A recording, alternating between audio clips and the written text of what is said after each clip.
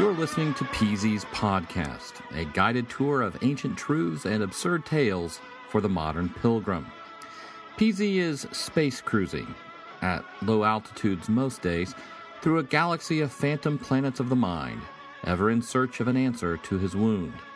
Is he a space Parsifal bleeding under his suit, but hopeful for journey's end? Buckle up and join him now as he blasts by Mars and Venus, rounding Luna, in sure and certain hope of our childhood's end. You can reach Peasy while he is on this quest at peasyspodcast@gmail.com. Now, here's Peasy.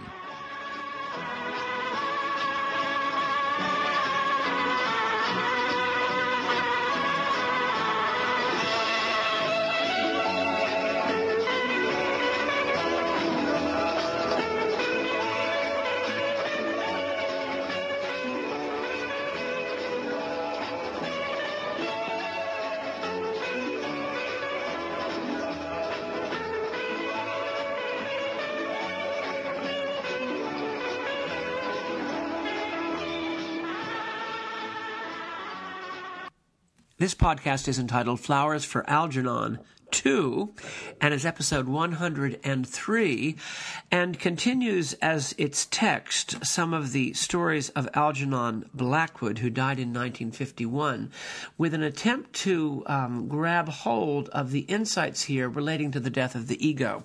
Because while the death of the ego is something easy to talk about and something to interiorize and something to sort of give symbolic vesture to, what we're really talking about is what happens at death itself when we actually die, when the ego actually dies. The ego does not, whatever was the sniveling character, as Huxley describes it, who has been this character that I am, dies, it really dies.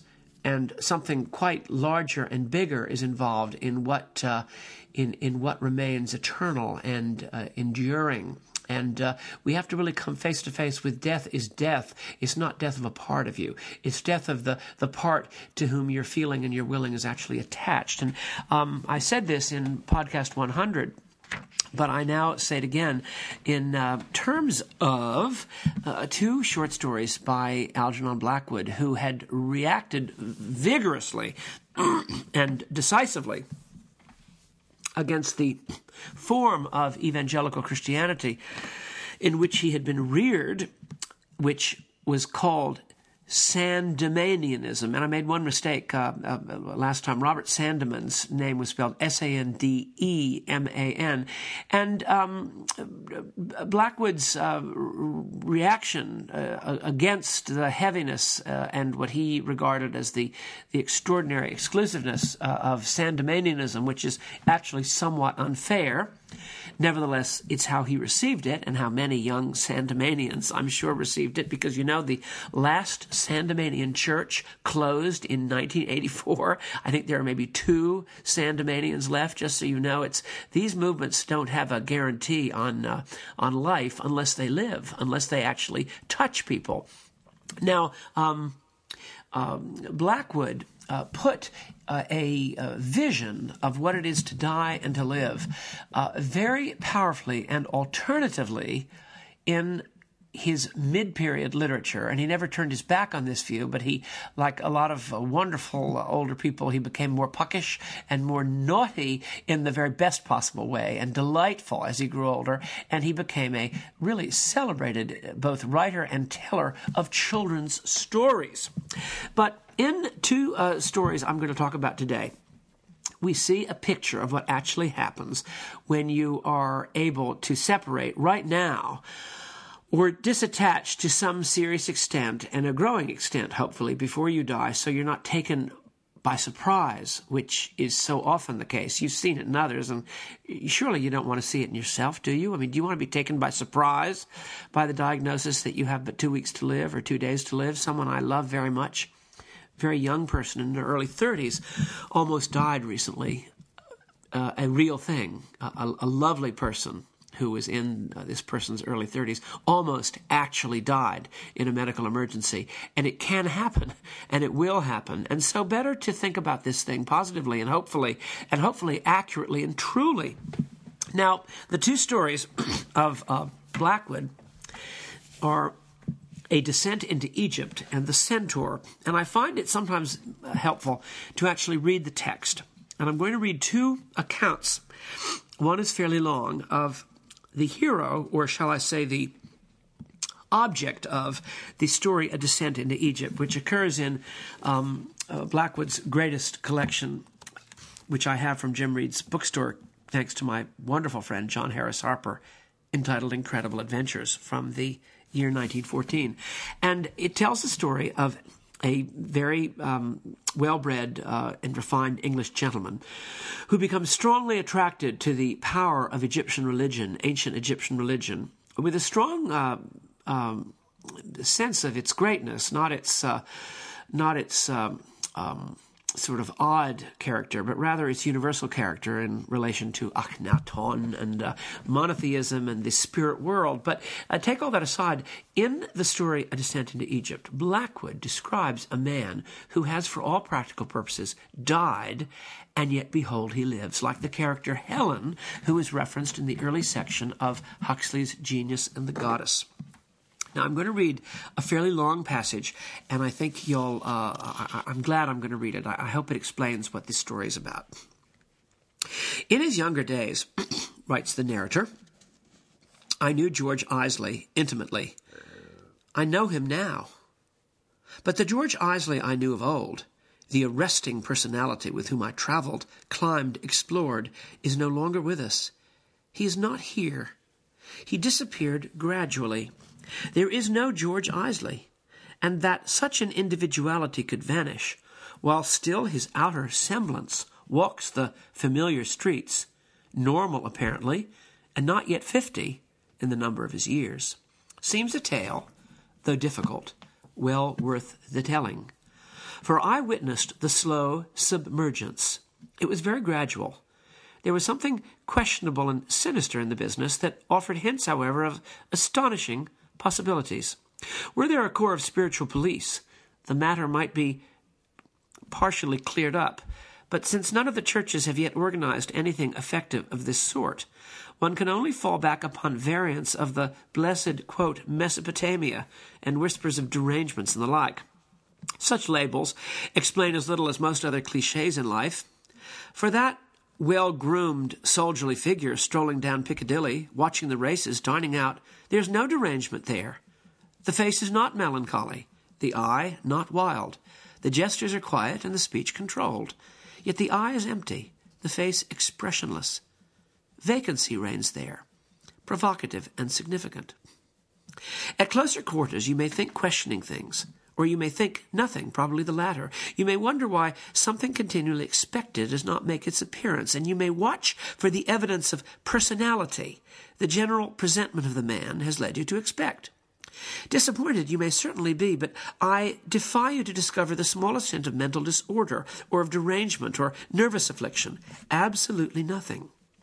Before long, perhaps, you may feel you are talking with a dummy, some well-trained automaton, a non-entity devoid of spontaneous life, and afterwards you may find that memory fades. For the truth is, as you perhaps divined, you have been sitting besides no one. You have been talking to, looking at, listening to no one. There is no George Isley. And the discovery, if you make it, will not even cause you to creep with the uncanniness of the experience, because the exterior is so wholly pleasing. George Isley today is a picture with no meaning in it, that charms merely by the harmonious coloring of its inoffensive subject. Now, this is PZ speaking. There's a part of me that wants to be George Isley. In other words, he's passed to a larger life, to use the prayer book. And yet, he is still here, and he is apparently charming merely by the harmonious coloring of an inoffensive subject. He moves undiscovered in the little world of society to which he was born, secure in the groove first habit has made comfortably automatic for him. No one guesses, none, that is, but the few who knew him intimately in early life. So perfect, indeed, is he in the manners of a commonplace, fashionable man, that no woman in his, quote, set, end of quote, is aware that he differs from the type she is accustomed to. He turns a compliment with the accepted language of her textbook, motors, golfs, and gambles in the regulation manner of his particular world. He is an admirable, perfect automaton. He is nothing. He is a human shell. Well, now, personally, I immediately thought of Westworld. Remember Westworld with, what was his name? Richard Benjamin, and I think also in it is Yul Brynner. What's happened in this is that this really quite remarkable, thoughtful, religious Englishman who's kept his, as you have to in England, even then you had to keep it under, he's kept his sort of deeper interests to himself, especially if they relate to religion. And he's gone off to Egypt with a couple of other people, and he's really made it his business to find out the meaning of life. And for him, George Isley, the meaning of life has become apparent in a very, very wide and broad picture of the spirit world, but actually in the spiritual world that he associates it with actually it comes into play with the monotheism of that movie, The Egyptian, that bold and ridiculous and also wonderful movie from the early 50s that I've spoken about before, but more the novel than the movie. And we come to the very, very end of the story, and we find out what actually happened. And I'll read the last paragraph. The horror of George kept me company in the hotel where he moved among the cosmopolitan humanity, as a ghost that visits the sunlight it has its home elsewhere. And he left just as he stayed. His heart, his emotions, his temperament and personality, all this, his soul, had gone elsewhere. Now, I recommend A Descent into Egypt because it describes, in my opinion, just about perfectly the sort of state that I myself would like to have. Don't misunderstand what I'm saying. It describes in a very specific storybook fictional form something that Blackwood very deeply perceived, that the purpose of living is to find oneself in touch with that love which will not let us go. It is that love which is above and beyond all the different malice and willfulness and defensiveness and fears and tremendous worries that each of us bears in all going in all sorts of directions in our personal lives. And George Isley has found, he has merged with that which is ultimate before his actual physical death. He has done what Helen in the Huxley book has done, but Blackwood has captured it in a kind of mystical story, which I very deeply recommend. Put yourself into it. I was recently in a situation where I was just overcome with the limitations and eccentricities and rough edges and angularities and mainly fears, both in myself and in some other people I know. And I was just overcome with the tremendous sense that this has all got to die. And at the same time, I could see in relation to people I was interacting with some very wonderful qualities. I could see the hopes they had, the aspirations, as we talked about in that story, The Damned, people who had become religious in one form or another, who actually were looking to be saved. Their ego was looking to be saved. And yet it wasn't enough. They hadn't gone far enough. And the farthest that you have to go is to do what George Isley ultimately finds it possible to do, which is to kind of come into contact with that which is enduring and eternal, like a Thomas Cole painting, but earlier. But he sort of leaves behind this kind of habitual person who will die and never be thought of again. And yet he's in a very good place. Now, one other final story of Blackwood's great magical gift is entitled The Centaur. And I'm going to read 3 passages from it, which are unrelated but express something very powerful and very relevant to what lives and what doesn't live, and what are we looking to be in touch with that Jesus Christ himself was in touch with. Remember, a listener of the podcast has sent me some extremely thoughtful emails of late about my podcast Eternity, in which he said, well, now, isn't that a little bit what Jesus... I mean, Jesus was not recognized at the Sea of Galilee until he gave them evidence that it was he. He was not recognized in the upper room by any until he certainly by Thomas, until he gave them this incredible thing with the wound in the side. He was not recognized for like an hour by people who walked right next to him on the road to Emmaus, and it took something quite remarkable to give them the epiphany that it was he. And he was not recognized by Mary Magdalene at the tomb In other words, he wasn't recognized. He appeared to them unawares, but a real person. Now, there's a lot to be said about that, and there's a lot in terms of Chalcedonian Trinitarian Christology to be said, but lay all that aside, he wasn't recognized. The memory, had he been recognized immediately and clearly, the stories would be different, because this is not sort of Greek mythology. Well, there's a little bit of relevance to a couple places in Greek mythology, like Baucis and Philemon, but isn't that it? Glaucus and Philemon, or Baucis? I think it's Baucis and Philemon who were recognized strangely through a milk jar that kept regurgitating its contents with fresh milk. But the power of the story is he wasn't recognized after the flesh. And that implies that he was in an existence that was beyond the ego, clearly. So allow this story, these stories by Blackwood, to sort of touch on that, so you're not constantly seeing religion as an attempt to prop up this thing that really does not need to be propped up. Someone said recently, I liked your old podcast more. Sorry, I like you more in the old days before the podcast, because you were sort of helping me out in my troubles. And I wanted to say, well, I hope I was, and I'm glad I was, and I want to still. But I know that propping up the ego is not the answer to the ego's problems. The ego needs to die. Luther realized this. The ego has got to go. So if I can be part of that, with a little reference to that which is God, that which is beyond, the My Sharona, that wonderful story about the children and the alien, Super 8, then I'll be doing something. But in The Centaur, which is a massively interesting and, I think, perceptive, symbolic story, but it appears it purports to be taking place in, quote, modern-day Europe. That is about 1911. He says some interesting things. Let me tell you about it and give you 3 quotes. The character is an Irishman who lives in England named O'Malley. And young O'Malley, in his 30s, is obsessed with finding the answer to life. And it's set up. I've not read the whole thing recently. I've got it in front of me right now, and it's all marked with all my underlinings, which I'm going to use. But my memory of the first part of the story, and I have it, the rest of it here, is that he finds himself on a boat in the Mediterranean in Greece, going towards Greece and Turkey. And he meets a very rough peasant from Ossetia in Russia. There's a very large Russian man and a son. And they obviously have something. They seem to be shadowing him, this very, very large, almost like a bear, and this boy. And the boy dies, as I remember.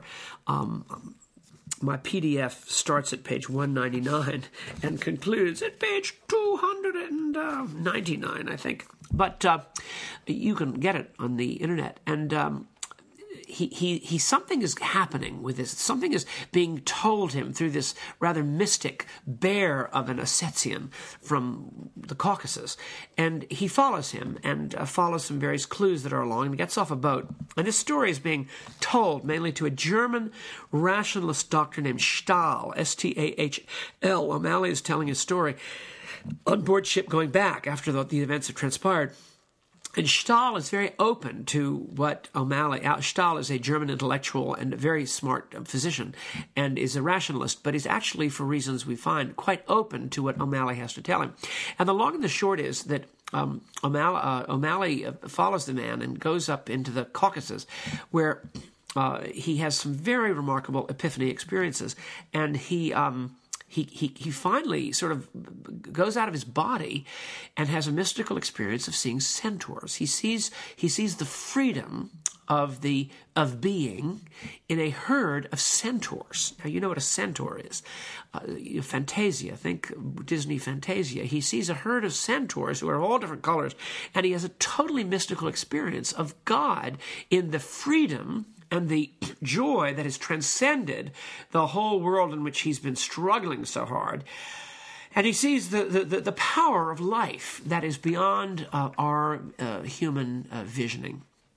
He then has this, he's changed man, And he goes back to London. He tells his story, and Stahl, who has had actually a parallel experience, but has decided to reject it. I mean, it's the old Peter Cushing and the Mummy from 1960, when the Egyptian priest says, "Have you not had extraordinary epiphanies of the awesomeness of the Pharaoh Amun-Ra?" And Cushing, with tremendous hammer horror rationalism, says, "Well, I had the thought, but I rejected it. I had the thought, but I rejected it." Stahl rejects the thought that O'Malley passes on to him, and O'Malley then returns to London and tries to convince other people of what he's seen, and ends up really with a deep sense that ultimately this emancipation of that which is lasting, God, is actually within his own grasp. And the conclusion of the story is both downbeat and upbeat, in which O'Malley discovers that all that he's been searching all over the Caucasus for is in fact present in the most depressing hovel in London near Clapham. No, I lie. Near St. Pancras Station. That's where it is. It's near St. Pancras Station. Interestingly enough, that's one of the great segments religiously of the James Hilton novel Random Harvest takes place in a rectory near St. Pancras Station. There's really nothing there now that you could ever live in that highly overdeveloped area of London. But I want to read 3 passages which convey a flavor of what he's saying, and then end on what I hope is a positive note about the hope of finding the self. First, we have what O'Malley goes up into the mountains and with a great aspiration. It is the aspiration that all of us really ultimately have. And I saw it recently when I was with someone. I sensed as he spoke to me about things, a man I've had a tremendous amount of. I have all sorts of ideas about him and thoughts about him and experiences of him. But at one point he began to talk about something that he was hoping for and that he loved, something that he loved very much. And he became a different person. He was like a child in the most beautiful way. The wonder came across. And I thought, I love this man. Whatever else is true about him in my experience, I love this man. Well, this is how O'Malley briefly describes his experience. And then I'm going to talk about his hopes. And then I'm going to talk about what O'Malley understands about the world, and then I'm going to conclude with a very striking kind of application.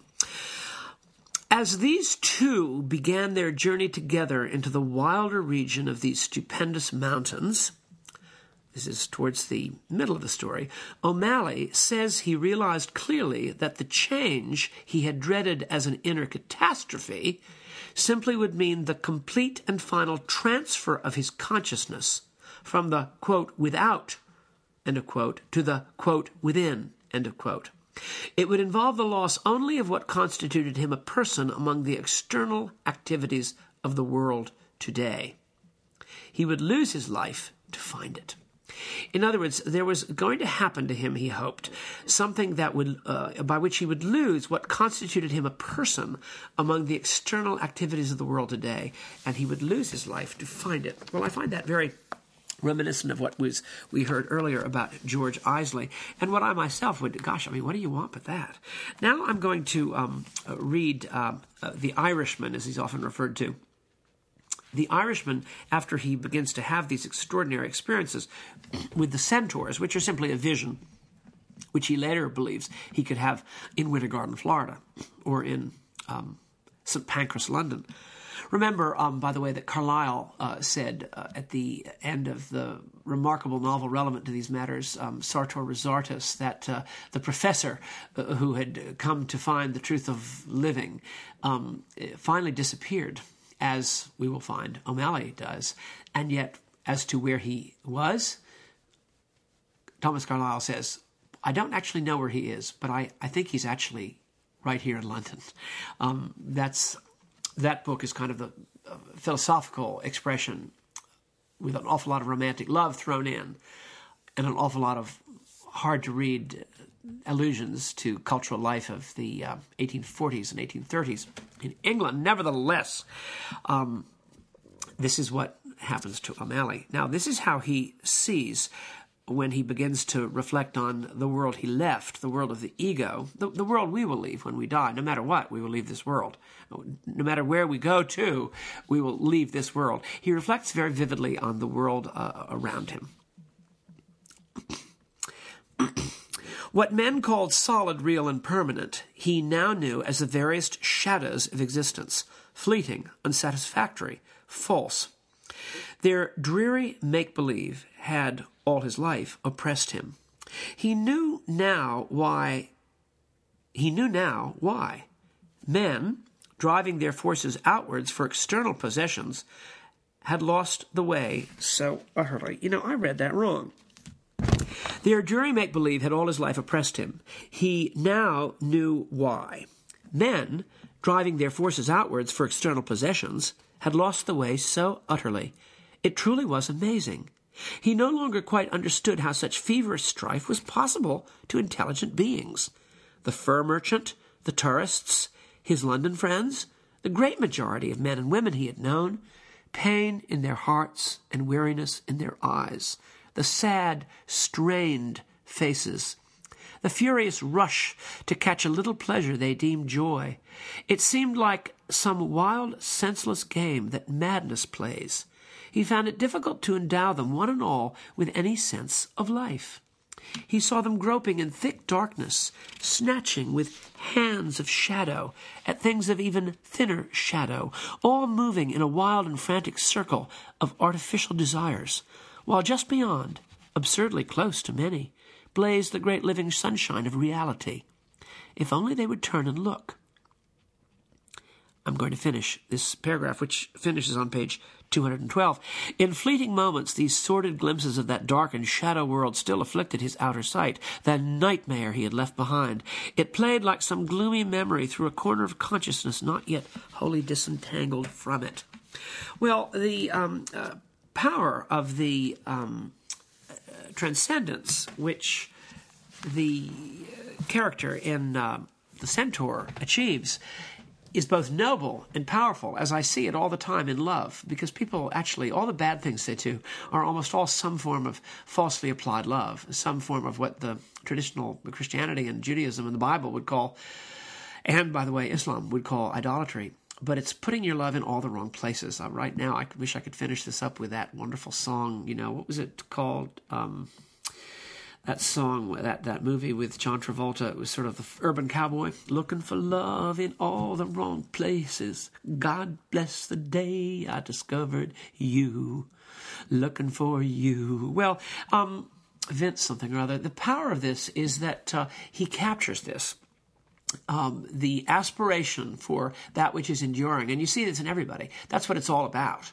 And yet the fact that it's all going into vanity, silliness, shadow, nonsense, ridiculousness, everywhere. I mean, whether it's in my town or your town, whether it's in the big city, whether it's an academic, whether it's in the Grove, or whether it's here, there, whether it's in the Stoa, or whether it's, in the land of the Epicurean, whether it's in Brockton, Massachusetts, a la James Gould Cousins, or whether it's in Shangri-La, a la James Hilton, whether it's in The Garden, that wonderful story which actually finds enduring love in Kipling, or whether it's in the book I'm reading now, Eyeless in Gaza, where Anthony Bevis must find what he must find, and he has the courage to, and the fortune of having a wonderful teacher to bring him into what he must find. And I'm going to close then by reading one final paragraph, which I think is absolutely great.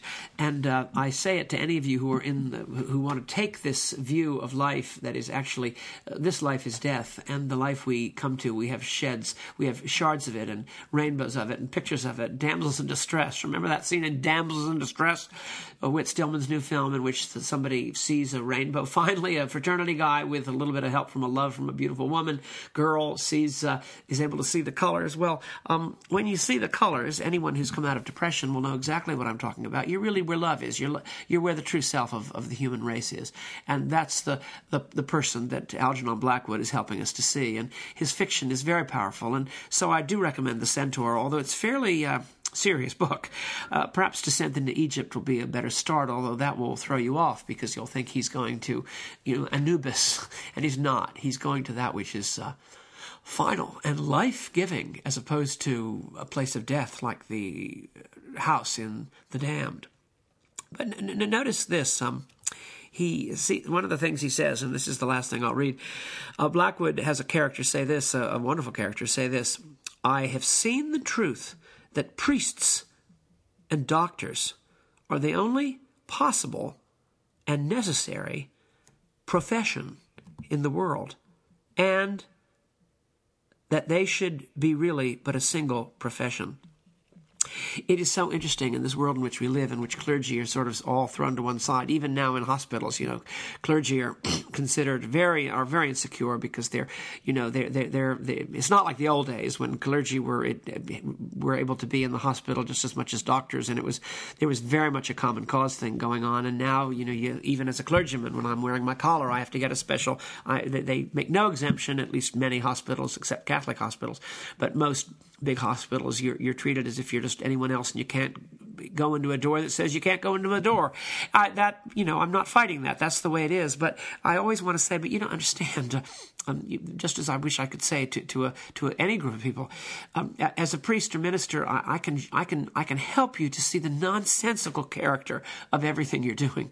I can help you because I'm in touch with a tradition that is very long, deep, and goes way, way back. And the tradition at its best sees through the shadow play and theater of the world in such a wonderful way, and is pointing always to that which is ultimately love and that which is ultimately eternal. And all the things you're trying to do to run around doing this, doing that, thinking you're trying to find an answer, even in hospitals, this is BS.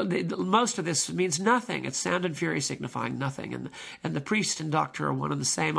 I want to give you one final example. A friend of mine in school, someone who went to a different school but whom I love, his dad was the movie critic for the New Yorker magazine when we were growing up.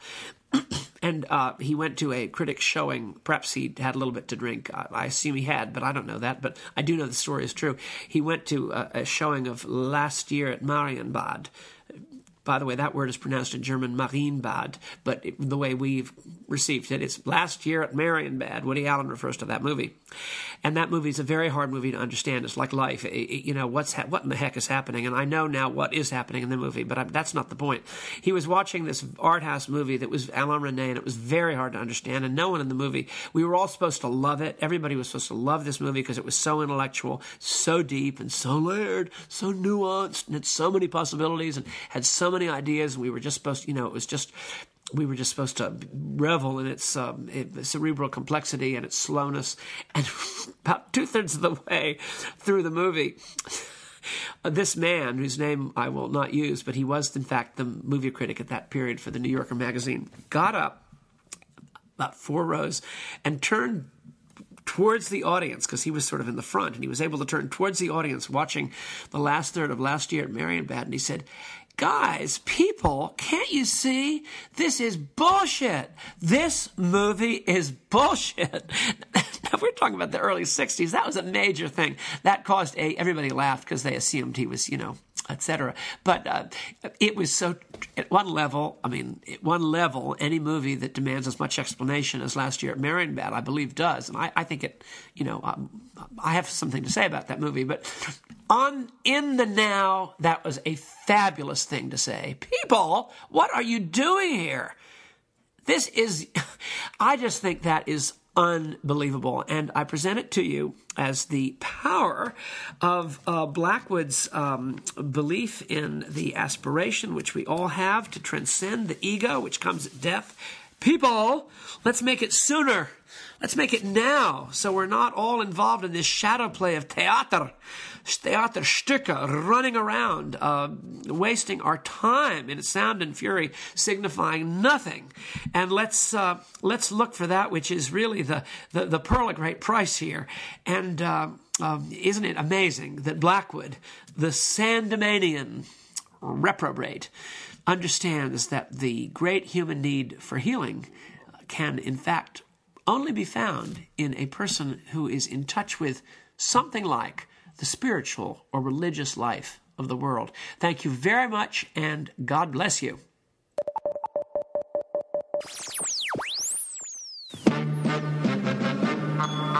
I wish I was a spaceman, the fastest guy alive. I'd fly you around the universe in Fireball XL5. Way out in space together, conquerors of the sky. My heart would be a fireball, a fireball. Every time I gazed into your starry eyes, we'd take the path to Jupiter, and maybe very soon we'd cruise along the Milky Way and land upon the moon. To a wonderland of stardust, we'll zoom our way to Mars. My heart would be a fireball,